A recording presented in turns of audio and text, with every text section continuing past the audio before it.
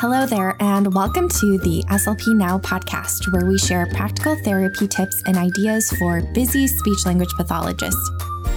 Grab your favorite beverage and sit back as we dive into this week's episode.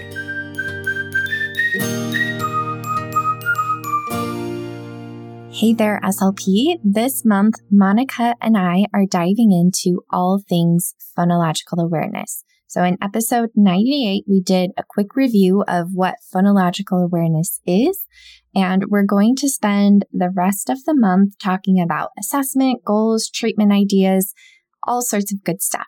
So without further ado, let's dive into this week's episode. Let's spend a little bit of time talking about assessment and goals and what that might look like. Like you said, in California, things are a little bit different. So can you tell us a little bit about what that looks like for you?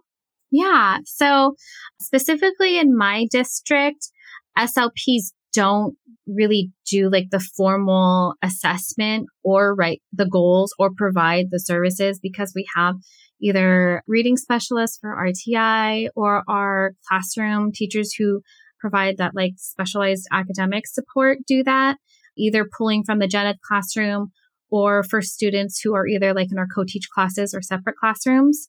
They all do that. So I do a lot of collaborating, but we do have like a state dyslexia guideline, and it says that SLPs can play a role in the dyslexia intervention. So they have like a description of what SLPs can do. And then ASHA also says that we have a major role and responsibility to play in this to support spoken language skills and written language skills as well. But I feel like that probably also, if you are going to become like a dyslexia specialist, like you would have a whole lot of different CEUs to do, I feel like, to specialize. But I feel like there are a lot of things that we already do in speech sound disorder intervention that we just can add a couple things and to be able to target that. But for right now, my role in my particular school is really just to make sure I screen those like speech only students. Looks like checking back with the teacher, checking to make sure if they're getting RTI for reading, to make sure I'm talking to that teacher, asking the parents if they have any concerns for that. And then I just do like a little bit of informal assessment with it. And then during intervention, like I include a little bit of phonological awareness in that. Like I'm not doing that whole long list. I'm not hitting every single one of those. I just do the ones that are really easy to incorporate. And then if the teacher or the RTI person or whoever it is that's working with that student, they'll email me and say like they're having a really hard time with this specific area. Maybe like the carryover from blending their words or something like isn't happening over in the classroom. So they'll give me like a couple words. They'll say like, they're having a really hard time with these sounds. And so that's what role I play within my school. And I think that I probably also focus on it a little bit more because I have mainly kindergarten to second grade. So it's really those grades where they're focusing on it. So I might be focusing on it more so than like another SLP. Yeah, no, that makes a lot of sense because every state will have a different setup. But especially in California where they have those specialists, and it sounds like your district has awesome like RTI supports and everything too. But just keeping an eye out for things. So like if we get that speech only student, maybe we can run through a quick screener. There's a bunch of screeners available on like Teachers Pay Teachers, or if you just search phonological awareness, basically just need to run through the activities and see where students are with that. And then just collaborating with the team to see, like, use their expertise and do the legwork and just do what we can to support. I think that's a really awesome approach. And then if we happen to do like a quick screening and that student, for some reason, isn't getting RTI yet, we could also refer out and help with that identification so students don't get missed.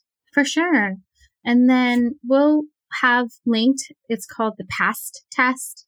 This is by David Kilpatrick, and then it's like a free screener. And on there is basic syllable, onset rhyme, basic phoneme, and then advanced phoneme if you just want something that's like free and already put together.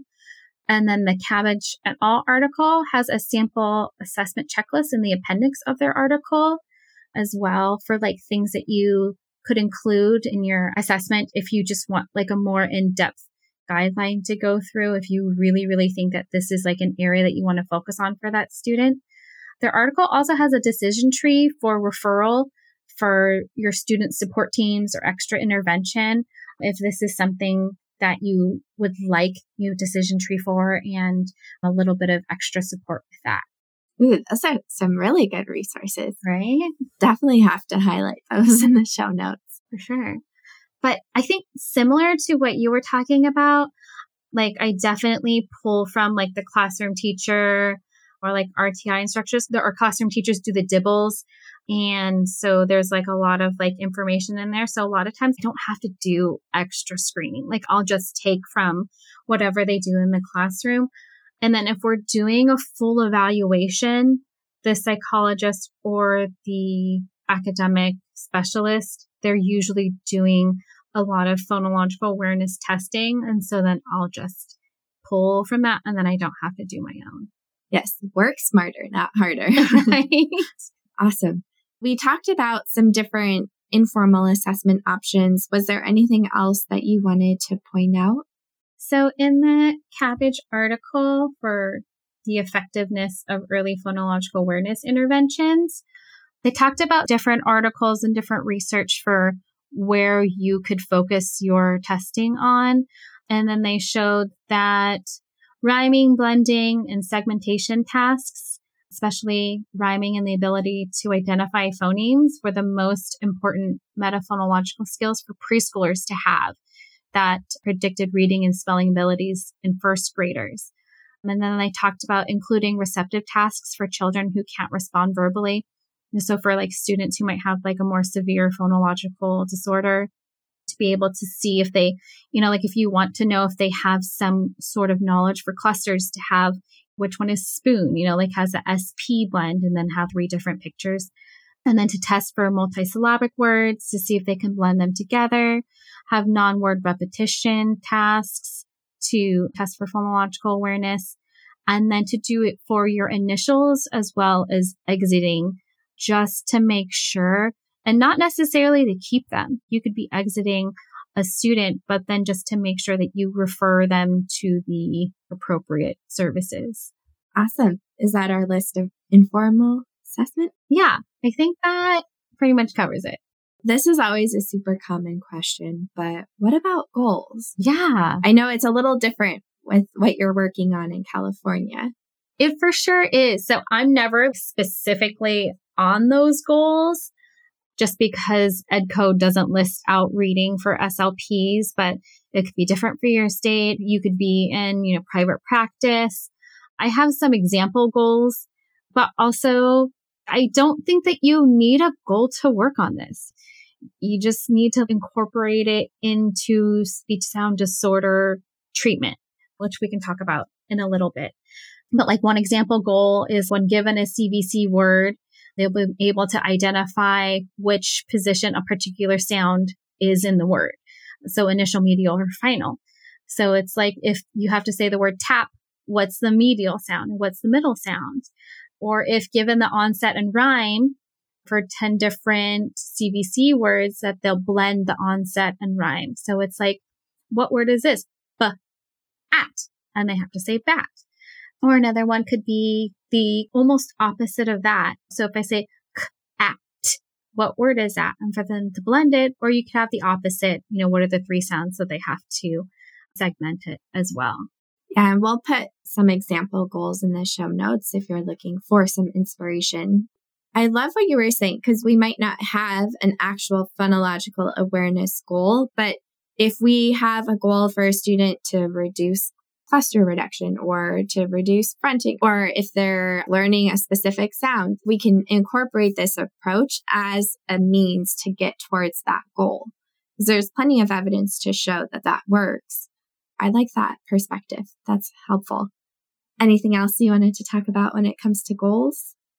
No, I don't think so. This is definitely where I end up working with the reading specialists. We call them RSP teachers in my district, but we'll share materials, or if there's a student with like a severe phonological disorder, they'll be like, where can I start working first? what sound are you working on so that I can make sure that I'm targeting that extra? Or they'll say like, the student says this phrase a lot in my classroom and I can't understand them when they're saying this. So I can pull that and make some of those the target words and then do phonological awareness with that. Because like sometimes they'll have like a book or sight words or something that they're testing all the time. And it's like something that the student has to do frequently. That's a good way. I feel like for me, that's work to be able to work together with them. Awesome. So I think that's a wrap on our mini blitz through assessment and goals. So yeah, that was super helpful. And hopefully everyone feels like they've got a good grasp on where they can get started with that. Thanks for listening to the SLP Now podcast. This podcast is part of a course offered for continuing education through Speech Therapy PD. So yes, you can earn ASHA CEUs for listening to this podcast. If you enjoyed this episode, please share with your SLP friends. And don't forget to subscribe to the podcast to get the latest episodes sent directly to you. See you next time.